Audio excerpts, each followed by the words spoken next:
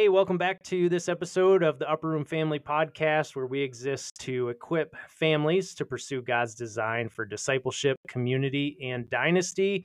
I have with me two very special people in Julie's and my lives, Justin and Amber Burns. Justin's my cousin, so is Amber now, being married to Justin for how many years, guys? 13. 13 years. Wow. So we're just edging you out with a few years on you. So over a decade of marriage, well on their way to 2, 3, 4, 5. I think Grandma and Grandpa have set the bar pretty high of almost 7 decades of marriage. I think, won't this year be 70 years? I think it's 70. Yeah. 55, 2000. Okay, maybe 69. I don't know. Anyway, a lot of decades. And Justin and Amber have a great, it's just a story of redemption and reconciliation. And this is a marriage podcast, specifically focusing on marriage and the covenant vows and God's plan for marriage. And, even through adversity and, I don't want to give the story away, but through a lot of adversity, there's opportunity. There's opportunity for God to fill that void and bring two people right back together. So before we get into that, why don't you guys introduce yourselves and tell us a little bit about you? Yeah. So as you said, Dave, we've been married just over 13 years. It seems like it's gone by really quick. 13 years and 6 kids later. We've been married for. We ended up meeting in college. Amber and I met at, she was going to Lock Haven University, and I was going to Penn Tech in Williamsport. And we met in college, kind of got to know each other then. Through like a mutual friend, or how did you meet? Because you were at separate colleges. Yeah, separate colleges. Go ahead, Amber. Yeah, actually, I had started at Penn Tech for a summer session because I needed some credits to get into Lock Haven. And during that time, a friend of ours introduced us, and we stayed in contact for a couple years. Yeah. I think it was sophomore year of college. And then we started hanging out and dating after that. Right. Yeah, and then we got engaged our senior year of college and graduated in May, got married in June, and then from there we moved to York, Pennsylvania for a job opportunity and started our marriage together there. So wow. Yeah. So what year did you get married? You should know this. 10. There it is. Yeah. Yes. 13 years ago, 2010. Yeah. Good. And so you got married up here in Warren Center area, right around family, and then at some point you all moved down. Was it close to, what was it, Mannheim? Yeah, it was in Willow Street, just south of Lancaster. Well, we started in Willow Street and then moved to Mannheim. Okay. Once we went on staff full time at church. And that was for church staff. So Yes. Justin, you went to more school, or you got involved in ministry? Tell me about that decision and how you got there. Sure. So that actually started, I felt like God had a call in my life my senior year in college before I graduated. And I didn't know what to do with it. I knew it was true. I needed to be obedient to what God was calling me to do. But we were, as I said, engaged. We were ready to get married, ready to graduate, gone for engineering. And I didn't see how any of this fit into the plan we had and where we were going.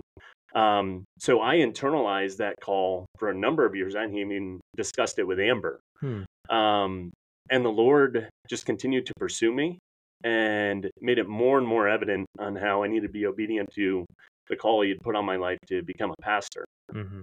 And so Amber and I were actually serving at a local church. We were there for a vacation Bible school. And it was the end of the week, and it was Friday night. We were, tearing everything down, getting everything set back up for Sunday. And I just felt like the Lord speak to me through the Holy Spirit, saying that this will be the first time of many that you serve in the church like this. And it was just one of the many confirmations God had given me about pursuing ministry. And so I had kind of made a deal with God. I said, okay, well, I'm all in. but you have to get Amber in too, because I know Amber is a very detail-oriented person, and I know she was going to have a lot of questions that I wouldn't have answers to. So Good counsel. yeah, You know, a godly woman full of good counsel, you know, checking your blind spots for you. right, Yeah. right. And so when Amber and I had a discussion later that night just about serving in the church and what that looked like, I said, I just put it all out on the table. I said, this has been since I was a senior in college. Here's what God's been doing in my heart, and I know we need to be obedient to this. And I don't know what the next steps are. I don't know what this looks like, if I'm going back to school, but I just know we need to pursue this. Yeah. And the Lord is so faithful. Amber had a whole list of requirements from the Lord. You know, if this is how you're going to lead and direct our family, here are my expectations. And the Lord met every one of them. We just had Eli at the time, our oldest, and I was able to do my schooling online, and then get my credentials through Southeastern University out of Florida. Yep. And do like my practical part of schooling at church that we served in. And so that started the process of becoming a credentialed minister, and it led us to being the youth pastors at the church we were attending. Okay. Yeah. All right. And how long were you the youth pastor there for? Or when did you start there? So we were there 5 years on staff, Okay. but we had served with the youth ministry as volunteers probably 2 years prior to that. Okay. Do you remember what one of the biggest things on your list was, Amber? The time, like just having the time, like at that point we had Eli. I think I was pregnant with Noah. Yeah. And it was like, well, how are you going to do that and go to school? And another thing was to be able to afford it. Like, Right. we have student loans from our college degrees that, now we're not going to use. I'm a stay-at-home mom. He was doing engineering, and it's like, well, now what? Mhm. Like, Lord, how are we going to make all this work? But yeah, every single one of those questions was answered when we had our meeting at the church with one of the other pastors, and they told us about the PIT program, and Okay. he had started walking through that. And through that process, that's when we worked a lot with the youth, and you became the interim youth pastor in that time period. So, but yeah. Yeah, the PIT program just stands for Pastors in Training. Oh, okay. And yeah, it was 6 months. Those 6 months were hard to where I had a full-time job, almost 2, because then I had all the responsibilities of the youth ministry as well. Yeah. And it was a long 6 months. We had spoke to the staff at that church, and they had said how they're just going to be pursuing God's will for who He has for that position. And after those 6 months had come to a close, they felt like the Lord was having us step into that role. Mm-hmm. So it was definitely a relief. It was a lot to juggle for those 6 months. I wasn't home a lot. But we knew as soon as they had offered us the position, knew it was the Lord's leading, and we followed that. Okay. And so bring us up to, you've been in ministry now for, 5-ish years. Sure. And, your story of redemption kind of starts there. So, Yeah. what happened? Sure. What were you going through at the time? What, there was some infidelity involved, some adulterous things, and relationships that you had, and bring us through that. I think what had do you want to go ahead? Yeah, I'll go ahead. So during that time period, it was total chaos. Our church had all of its main staff step down. And so there was a lot of executive pastoral turnover. The lead left, the executive left, the children's pastor left, and there was some just a lot. Oh, and we had a music pastor that was like music media and all that, and all together.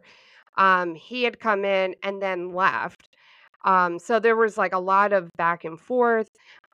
Justin was also, well, Justin and I had both picked up more ministry on top of all this going on too. Justin was the interim youth director at one of the youth. There's a teen center Yeah, in teen the center. community as the executive director there. Yeah, so he was being the interim executive director. I was program director, plus doing youth ministry. We were starting to take over some youth ministry at all of our campuses. So there was 3 campuses at that point. We were ministering to over 100 students a week. And we had no boundaries. And then at that point, we had Aaron and Gideon, who were our Twin twins. boys, yeah. And we skipped over yes. two other children in between, Well, your oldest. And... Yeah. So Eli was 5 at the time.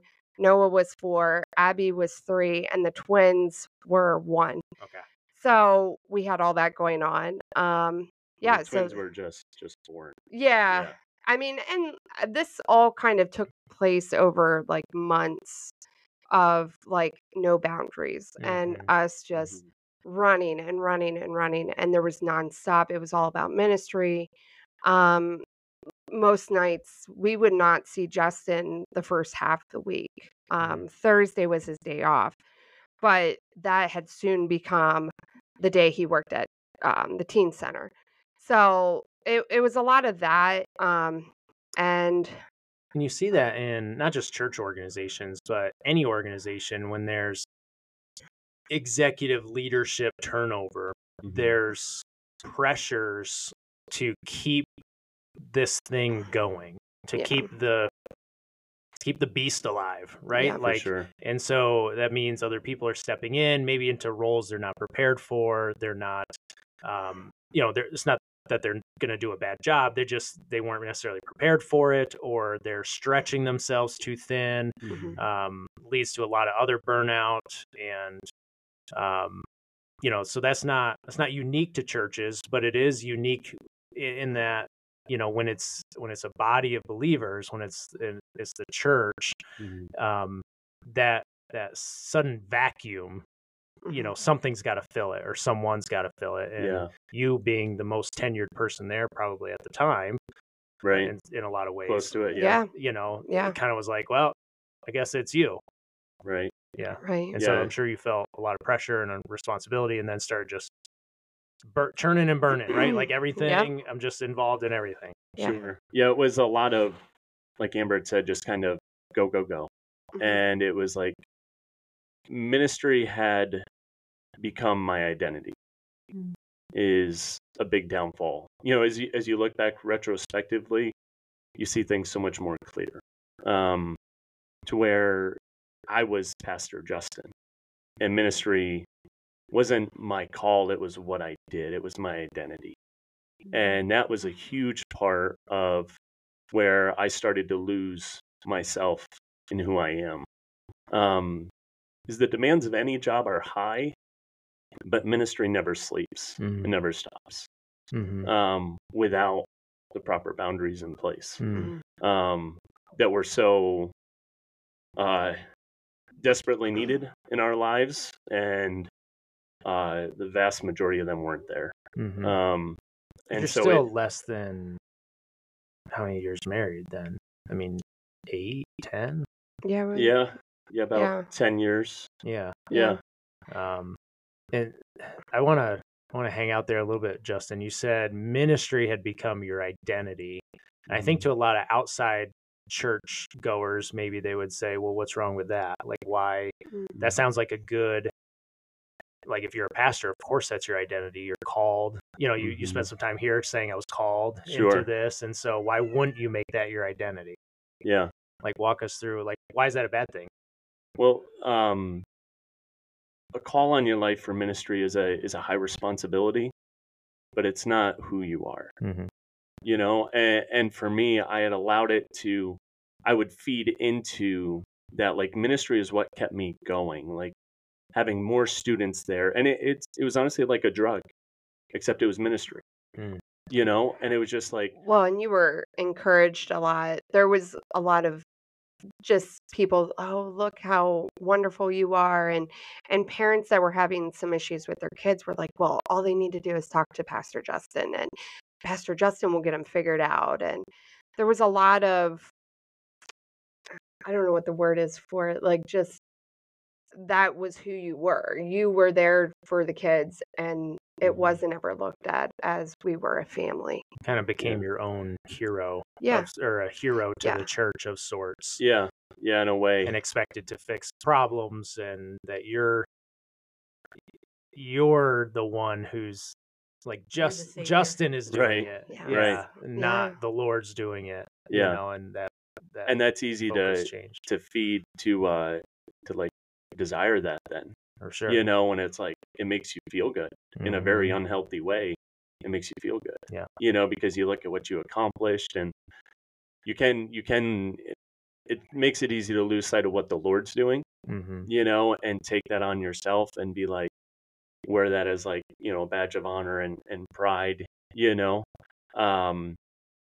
so those years of ministry, like, we really saw the Lord doing a work in the ministry, but I wasn't mature enough to handle it, that level of success. Yeah. Like, so we started the youth ministry. We had more leaders there than we did students. And I remember some of those first few weeks and even months, Amber and I would be driving back home, and it's like, what are we doing here? And then seeing the Lord work in the students' lives and bring other students in and open up other opportunities of ministry that we stepped into. Then it started like speaking at camps and conventions and things like that. That's when I began to feed on it, and it consumed me. Mhm. That's where I think everything had started. Was we were no longer really a married couple. We lived in the same house, but there was no marriage there to speak of because I got distracted. Mhm. And we say it all the time, but it really is like that slow fade. Mhm. It's, if you don't have safeguards in place and boundaries in place, before you know it, you're losing what's most important to you, and it's slipping away, and you don't even know it. Yep. And it's a spiral that goes so quickly out of control, to where you don't even really understand that it's happening, but it's all unfolding, and then you just don't know what to do. Mhm. It's like, how do you stop? It's like, well, we're invested in this ministry. It's what God's called us to do. Like, we can't walk away from it. And so you just, week after week, you just keep going. It's the same thing, and nothing changes. And Amber and I were just drifting further and further and further apart. What was the? Oh, did you have something else? Oh, no. And whenever you said that, it's like, and I left you. Like, at one point, I thought to myself, like, what's the point of me trying to be at church or trying to be a good wife at this point? Whenever obviously he doesn't want it, and maybe it's just better I stay out of the way, and maybe it's that's quote unquote my cross to bear in this season. And there was a lot of bitterness and anger that I had towards the church. Um, and later on would find that out through tons of counseling we did. And, and just how unhealthy I was, in the sense of like I was physically, emotionally, just and spiritually just ill. There was nothing about my life that was healthy at that point, you know. Looking back to that season, Justin, where you and Amber, when you were drifting apart, you found eyes for another at some point there. What was, like, looking back, hindsight's always 2020. You can see things so much clearer now. But like, what were some of the drifting moments that you could look back now and say, boy, if you're experiencing this in your marriage, like, you need to, you need to really come back together, because the next step is someone potentially being unfaithful, or a divorce. Like, what were if you're looking back, like what were those things? Like, what was the home environment like, the marriage bed, like what Yeah. Like, there's no communication except, here's the schedule, here's what we're doing. There was no, like, I didn't date my wife anymore. Mm-hmm. I didn't invest in my marriage anymore. Because I was investing everything I had into ministry, and then, as you said, what led to an affair. Mm-hmm.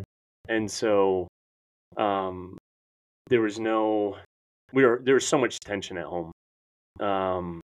Like, it was just, we would fight, we would argue, and then, like I said, I'd be home late. We'd argue, go to bed, get up, leave early, and there was just our marriage hadn't been fed for a long time, Mm-hmm. and there was no investment there, and whatever you don't feed, it starts to die. And our marriage was slowly dying. Mm-hmm. And if it wasn't for the grace of God, it would have.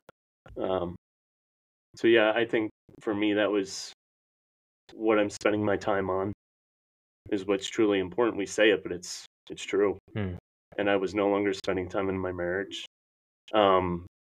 Even before that, I wasn't investing in my own spiritual life. That had started to fade. Mm-hmm.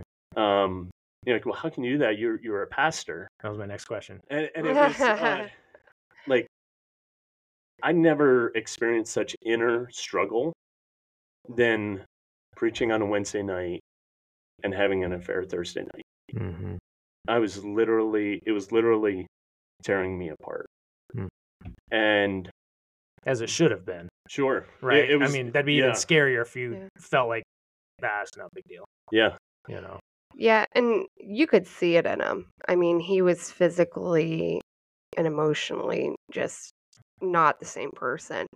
At one point, I'm like, I don't even know who you are, because I just the person he was when we got married was not the person he was, and I could see it in him and I could feel it. Like, and I remember one time I was sitting on the front porch and I was praying and hiding from the kids to get my Bible time in, and as most mothers do.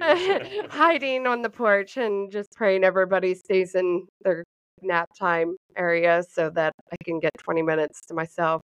But I remember praying, I'm like, Lord, what's wrong with my husband? Like, whatever this is, you got to get it out of him. Like, you either got to expose it or give me a door out, because I can't live like this. And I was just so depressed. And when you feel like there's something wrong, you need to say something, and that was my biggest thing. I just kept burying it, shove it down. It's fine, just keep pressing on. I have a drive in me. I'm one of those like one of those people that just will work myself to death just because I want to do it, so I'm going to do it, and I'll make it work. And which later would come in handy, but in that mindset, it wasn't good. When we had sought, I had gone to one of the pastors' wives. I was going to say, well, yeah, I'd gone to one of the pastor's wives, and I said, "There's something wrong with my husband," and I said, "I don't know what to do," and she said, "Well, it's not really convenient time right now to be losing it, so you need to keep it together for a little bit," and that was another one of those things that you look back and you're like, "Why did I listen to that?" This counsel wasn't good. I should have said something. So it was hard. I mean, there was a lot of life lessons later that we'd see looking back, being like, wow, there's a lot of we missed it. We could have stepped in and done something. I had no accountability in my life. Yeah. Nobody to be like, hey, how's your relationship with the Lord? Anyone there to push me, to ask me those questions. So I just would go alone, go on my own. And that was another thing. Like if you would say something to look at, like who do you have in your life that's going to call those things out in you and ask you those hard questions because they love you and care about you, because those are absolutely critical and crucial to have. Yeah. Or else we're not designed to do life alone. In a marriage context, but even in like other brothers in the Lord, there to support each other and encourage each other and to call each other out when it's necessary. I didn't have that in my life. And that was another key that looking back was missing, that if it was in place, things could have been different. Yeah. And that's my own doing. You know, I should have sought out those relationships, you know, and had those in place as safeguards. Yeah. Well, and my perspective not being, you know, we didn't attend that church or anything, but, you know, I think it's also important for your elder and deacon boards to understand their pastors' needs. And, you know, I don't think your story is terribly uncommon as far as, you know, just pastoral burnout or not feeling like the pastor can share their sins or share what they're struggling with in their marriage with anyone else, because you're supposed to be who everybody looks to. Right. Like you're supposed to be perfect behind the pulpit. And, you know, I think elder boards and deacon boards need to be that safe space for those pastors, or encourage those pastors to say, hey, if you don't feel comfortable here sharing that, you need to find someone you're comfortable with. Right. Yeah, because we know that we're all have sinned and fallen short. And, you know, we love you, pastor, but we also love the fact that you're not perfect. Like, because we don't expect you to be, you know, we expect you to strive to be Christ-like. And, you know, when you fall, repent, and, you know, you don't have to air your dirty laundry in front of the congregation necessarily, but, you know, I think it is important for, you know, counsel, unfortunately, like that, Amber, says we care more about this institution than we do you. Right. And that's not biblical. Yeah. So, affair comes out at some point. So, and I got to the point, like I said, that inner turmoil I was talking about, I couldn't keep going. And I think it was an answer to Amber's prayers, you know? Yeah, either reveal it or the Lord will. Well, you know? And the crazy part was that was less than a week from that prayer. Wow. Less than a week. Yeah. I mean, it was like God was like, because I even in that prayer, like there was part of me that even felt like the Lord, like, get ready. You know, like I knew whatever it wasn't going to be good. It's a scary prayer to pray. Yeah. Well, and something we didn't say before was whenever I was praying about ministry, when we entered into ministry, I said to the Lord, I said, I didn't sign up to be a pastor's wife. I signed up to marry someone that was going into the workforce as an engineer. Ministry, I love Jesus and I'm here to serve, but not that, Lord. And I was walking Eli because he had colic and the kid never slept. It was horrible. So the only time he slept was whenever I would walk him in the stroller. And I remember the Lord saying to me, I have you. I have you right where I need you. And I took that as confirmation as we're going to do ministry, and that's okay. And because the Lord has me. So later to come along, Justin. Yeah. Yeah. So I got to that point to where I had to make a decision. I'm like, because I can't go another day like this. I'm either going to, I'm at a crossroads. I'm either going to walk away from Amber and the kids, pursue this drop ministry, pursue this other relationship, and basically have it would be a reset on my life at that point. I felt just such a heavy conviction from the Lord.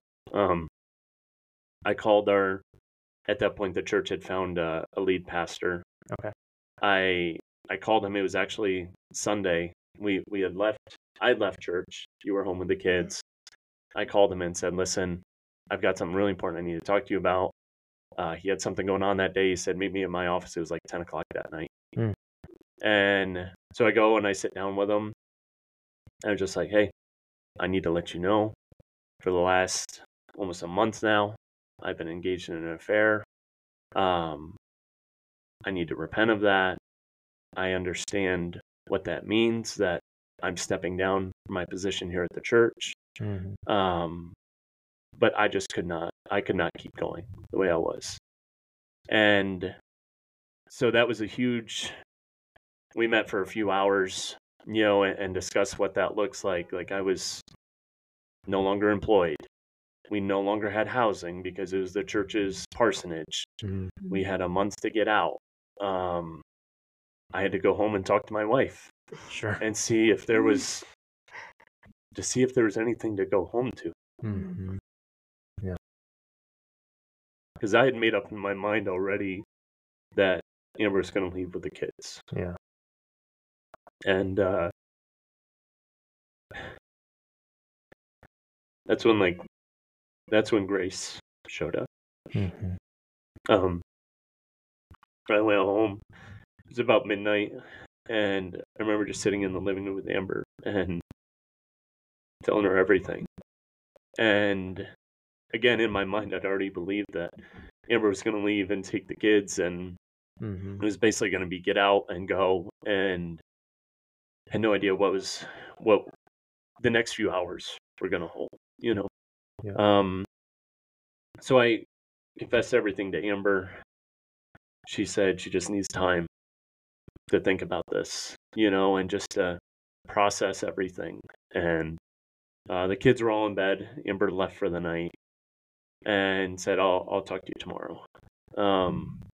It was like that night I hardly slept at all. I was just like, I don't know what's going to happen. I don't know what tomorrow holds. There was part of me that was so relieved to at least come clean with everything. And then the other part of me was like, I have no idea where I go from here now. I don't know what Amber's going to say tomorrow. I don't know what to prepare for. I know I don't have a job. I know we have to move. We can't stay here. And so I had no idea what was next. You had come back the next morning. The next morning. Yeah. I'd gone and stayed with my parents for the night, and I didn't sleep at all. Did you tell your parents? Yeah, I told my parents. They had actually been living with us for the Yeah, last they were living with few us. months, helping take care of the twins Yeah. when we brought them home. Well, and they were in the process. There was a big mess on my side of the family that was going on. My parents were losing their jobs their only jobs that they had ever had.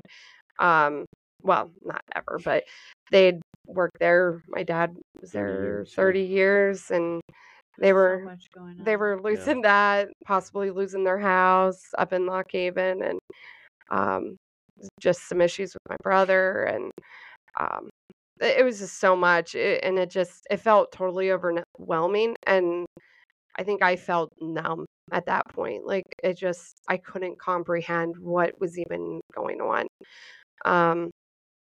So yeah, I came back and I told Justin, I'm like, I'm willing to give it a shot to fix this. Now, what pulled you through that? Like, how do you even come to that? That doesn't seem natural. Yeah, and like such a quick, like, seems like just one night. I mean, give it a shot is we'll go to church and talk. I didn't know what we were gonna do other than we're gonna go to the church and talk to the lead pastor, and I don't know. We'll I don't know. We'll It's figure something out. Hour by hour at Yeah. this point. Yeah. I can imagine. And I think there was a lot of just shock and like, what do we do? Like, this is so, but like, We've never been here before, Right. right? I've got 5 kids at this point, right? Yeah. And no job, Right. no house. No house. Yeah. And we have no clue what we're doing. And I was also in the process of our big fundraiser for our teen center. I was in the process of doing that. So there was a lot of this stuff going on. But yeah, I mean, so we went to church, and it was a mess. Everything was a mess. And I think it's very it's just important in those moments, like what voices you listen to. yeah. Amber had, and I understand, like, biblically, Amber had every right to divorce me. You know, she was in her right, and I knew that. Of course I knew that. You know, it's like, what leg did I have to stand on to convince her to stay? But God is always a God of restoration. He always desires that. Yeah. No matter what the circumstances are or the details that surround them. You know, sure, I know there's a situation where there's abuse and that, and there's unhealthy relationships to stay in. But God is a God of restoration. And that night, I believe, is what was the seed of that restoration starting, to where Amber just saying, I'll try. I don't know what that means. That's all I can tell you right now is I'll try. But for me, that was everything, because there was a little bit of hope that we'll stay together then, you know.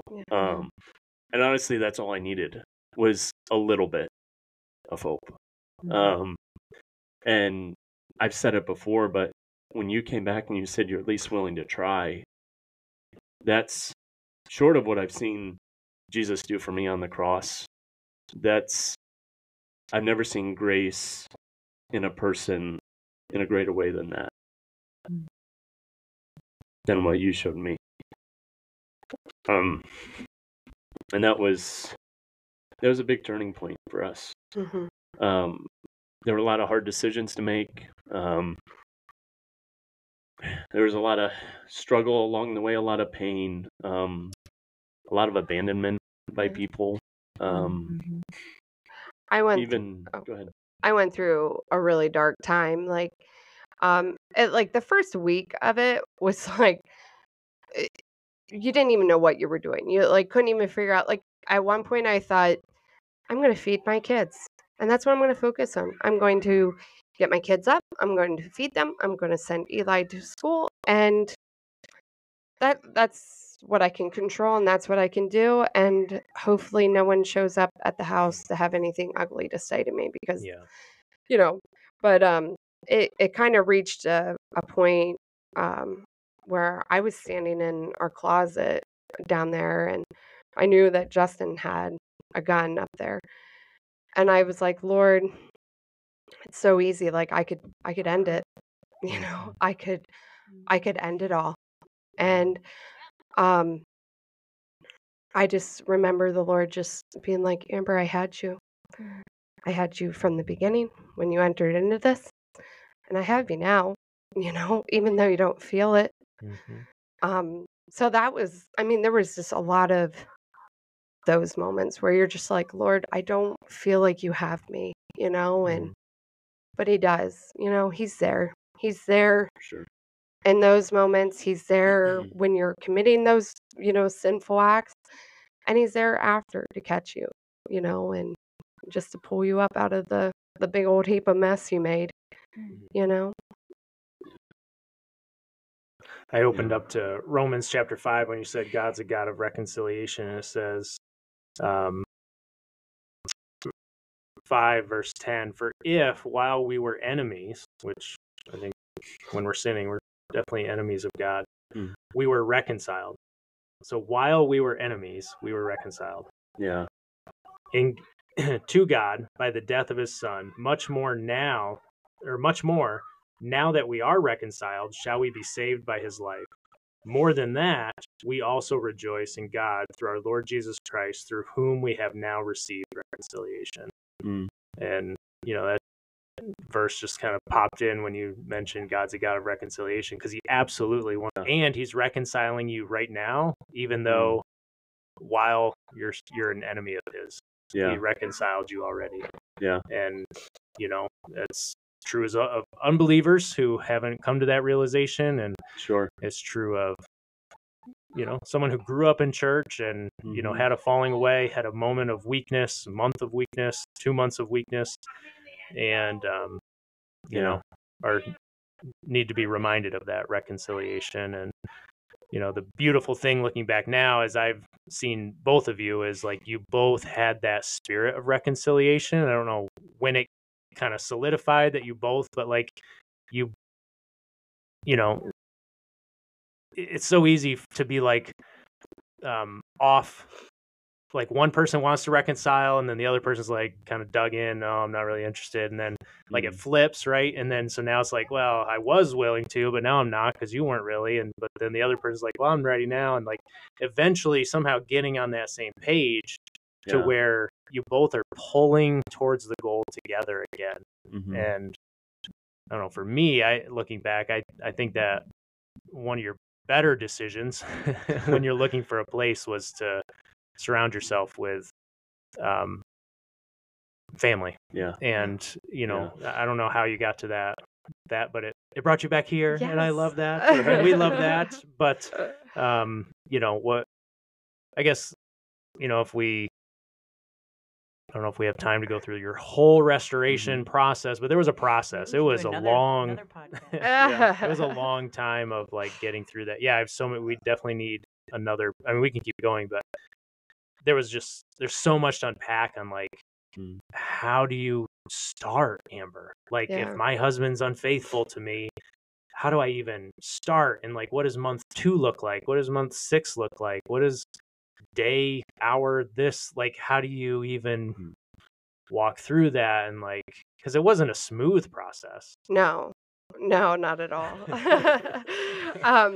So we had to get out of the parsonage, and that process was just before that, like when you were talking, Dave, like one thing the Lord kept reminding me through this process was his faithfulness isn't dependent on me being faithful. It's the same thing you were reading from Romans.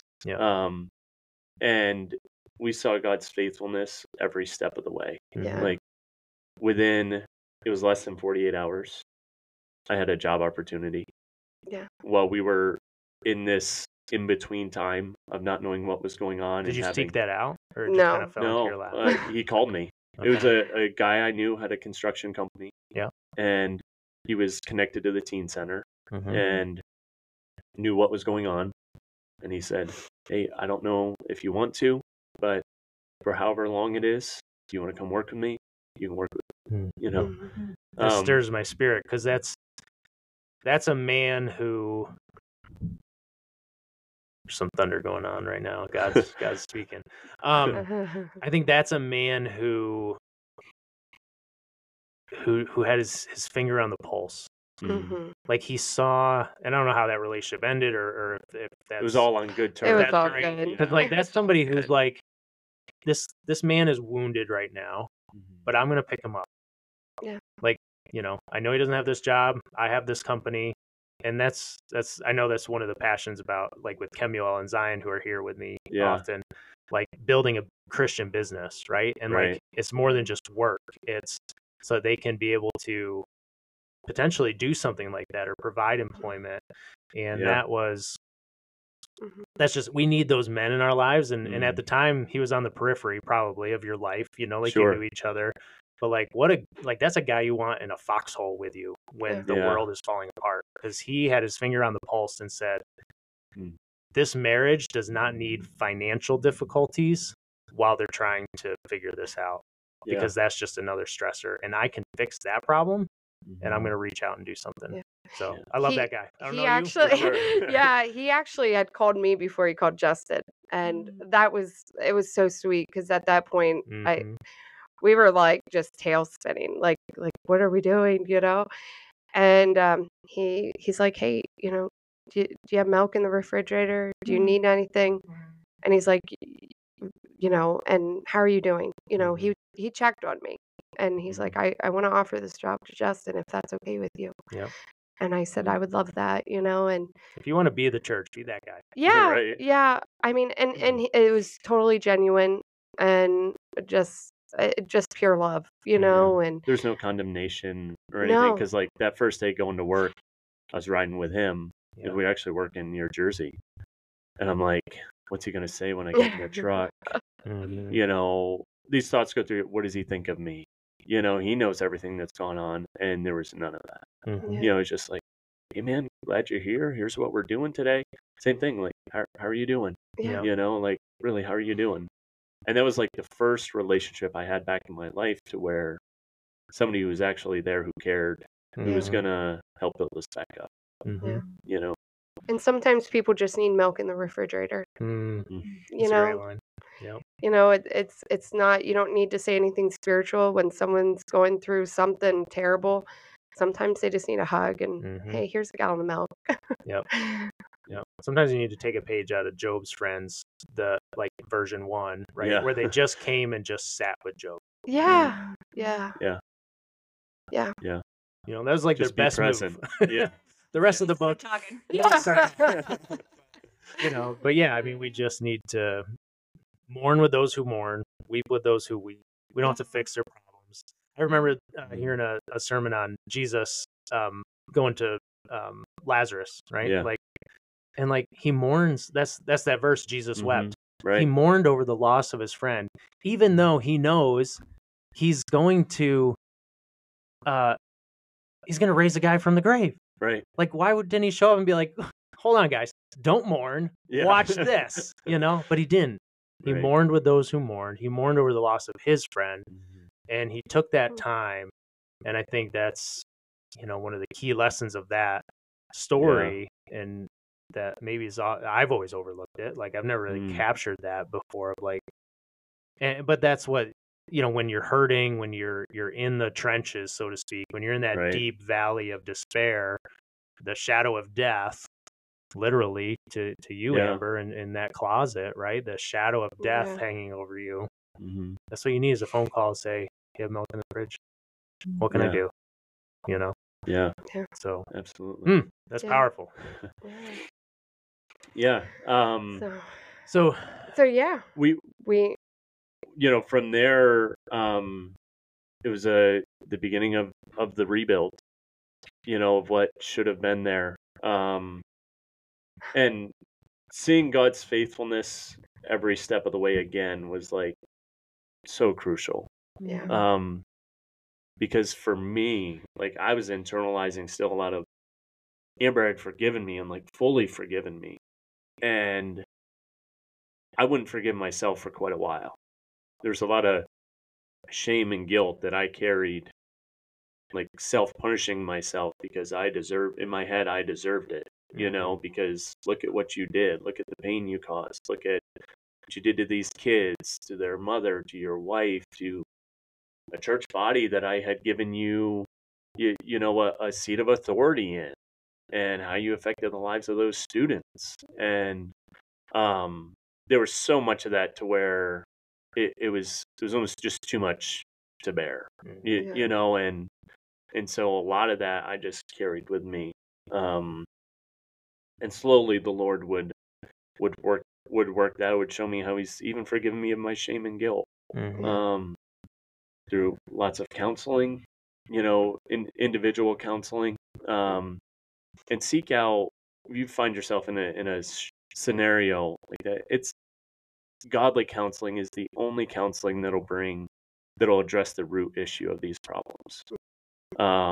It's just not advice. It's the word of God coming through a person. It's the Holy Spirit speaking through a person to bring healing and restoration that's needed. It's a deep work that needs to take place.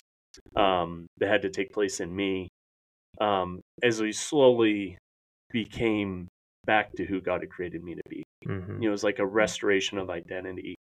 Like I think I had said at the beginning, that the Lord was reminding me of who you are, Justin, because you're not, God doesn't identify us by our sin, you know, and have that be our identity. He knows who we are. He knows who he's created us to be, what he's called us to do, despite of our failures and shortcomings. He knows us better than we know ourselves. Yeah. And it's like when he spoke that identity over Jesus, when Jesus was being baptized, this is before Jesus had done any of his earthly ministry. He said, "This is my son, in whom I love. With him I'm well pleased." Yeah. And the Lord reminded me of that a lot, because I felt like well, I can't accomplish anything for you because I can't minister underneath the call you've given me because that's all taken away because of my sin. Yeah. And I would say, you're my son.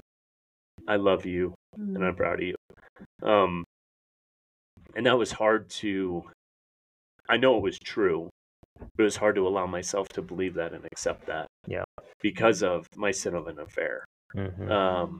It was like, if I would allow it, it would overshadow the grace that God would give me, the love that Amber would give me, until I finally got free from that guilt and shame that I was carrying for a while. Yeah. I'm just interested to know how, Amber, how you were able to forgive. Like what process? I mean, there's probably a ton of processing. I think that's. I just, if you, We don't have another hour. If someone is going through this, Yeah.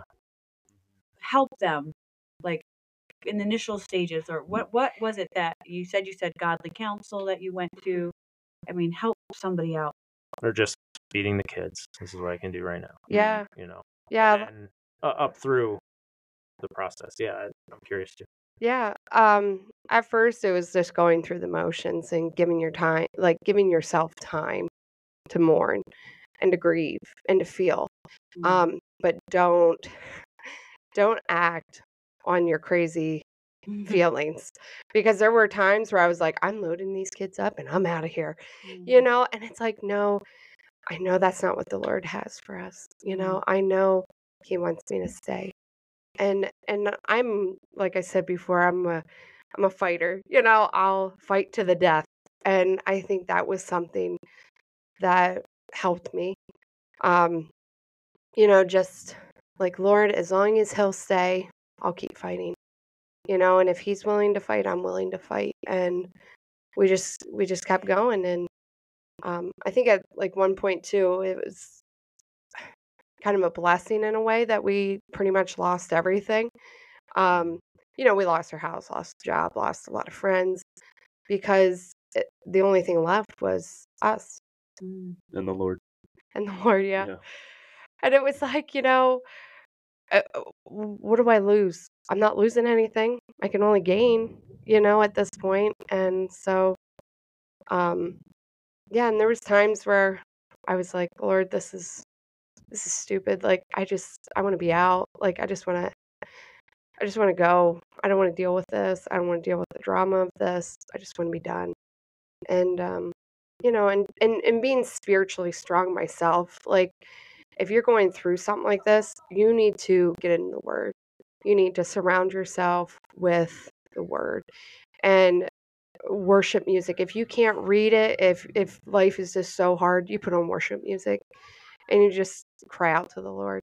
And that was some of it. Some of it was just putting worship music on and cleaning like a mad woman, because that was all I knew how to do at the moment, and it was something you could control. Yeah, something I can control. Wiping down cupboards at my Aunt Robin's house for the 100th time, because there was a speck on there and I just wanted to get it off, and that was what I could do at the moment. But that, and putting people in your life, purposely putting good, godly people in your life. One of the things that was really, I mean, it goes along with the gentleman that gave Justin his job, Tina. I don't think she even knows it, but that woman saved me a lot, because there was times where I couldn't even. We lived right next door, which a lot of people wouldn't know. We lived literally next door to them for a while, and the kids would go over and play with her kids, and it gave me a minute, and a lot of the time I needed a minute, and I'd lay the twins down and the other kids would go over and play at Tina's house. And it was real sad when they stopped coming over. Yeah, we did miss your own house. We're like, yeah, and I hang out at Tina's a lot too. Saved my life plenty. Yeah, that woman. She's a blessing for sure. But yeah, it's, but having those people in your life are so important, and that was what made us choose to come back here. Justin said to me, he's like, where do you want to go? What do you want to do? Because at that point we had nowhere to go and nothing. We were packing a moving truck, not knowing Yeah, where we were going. that was my favorite part of the whole thing was at one point we had the U-Haul truck in the driveway and someone's like, so where are you guys going? And we're like, well, there's a storage unit up in Binghamton and we're taking this stuff there because we don't know. And so we were packing to go nowhere. And that was a kind of an interesting thing. But actually in that we went into the house to have lunch after we were packing to go nowhere, and Justin had actually received an email for another job offer up here in Monroe, and not Monroe, in Montrose. So it kind of like God he would open the doors when we needed them, that encouragement to keep going and keep fighting. So yeah, moved up here. So we've definitely got to have you back to talk more about the process. Yeah. Julie and I, you guys are so dear to us. Your story's powerful. You're reconciled one to another, and God's reconciled each of you to himself individually, but also I think collectively for a greater purpose. And so you were out of ministry for a while, or you were in ministry, out of ministry for a while. We've checked some boxes. You guys are, just like a power couple now. Like, what do you see God's plan in the future? Now that he's brought you through this, like he's brought you through this for a purpose. Yeah. And like, what is that purpose, or do you know yet, or what? We like through this whole process, maybe that second part, we'll touch more about the redemption, but, like I've always had it in my heart. Like God's like, I've got more for you to do. Like your sin doesn't mean I no longer call you. And that's been big for us, to where it was like, all right, Lord, I know that you still want to use us in ministry and we trust you. And it's kind of like, I felt a lot like David at times when like Samuel came to anoint him as king, and then he's out there taking care of sheep, to where it's like, all right, Lord, prepare me for the opportunity that you have ahead. Like prepare my character for what you have for us. And I know our testimony, our story now of what God has brought us through is a big part of what we're going to minister through and out of, to give hope to other people that are maybe, a drug addict. It was like, I have nowhere to go. It's like, I was at a moment in my life where I had nowhere to go, but I ran to the Lord, and here's what happened. So I know the Lord's, he took what Satan meant for evil, what Satan tried to take us out, and the Lord's using it for his good. It's opened up so many doors of opportunity to speak life into other couples when we see like a struggle in their marriage, and be like, listen, we're sitting on this couch because we found ourselves in the same position you were in, and we had to run to the Lord. And here's a story of what he's done for us. Do you need some milk? Yeah, exactly. Yeah.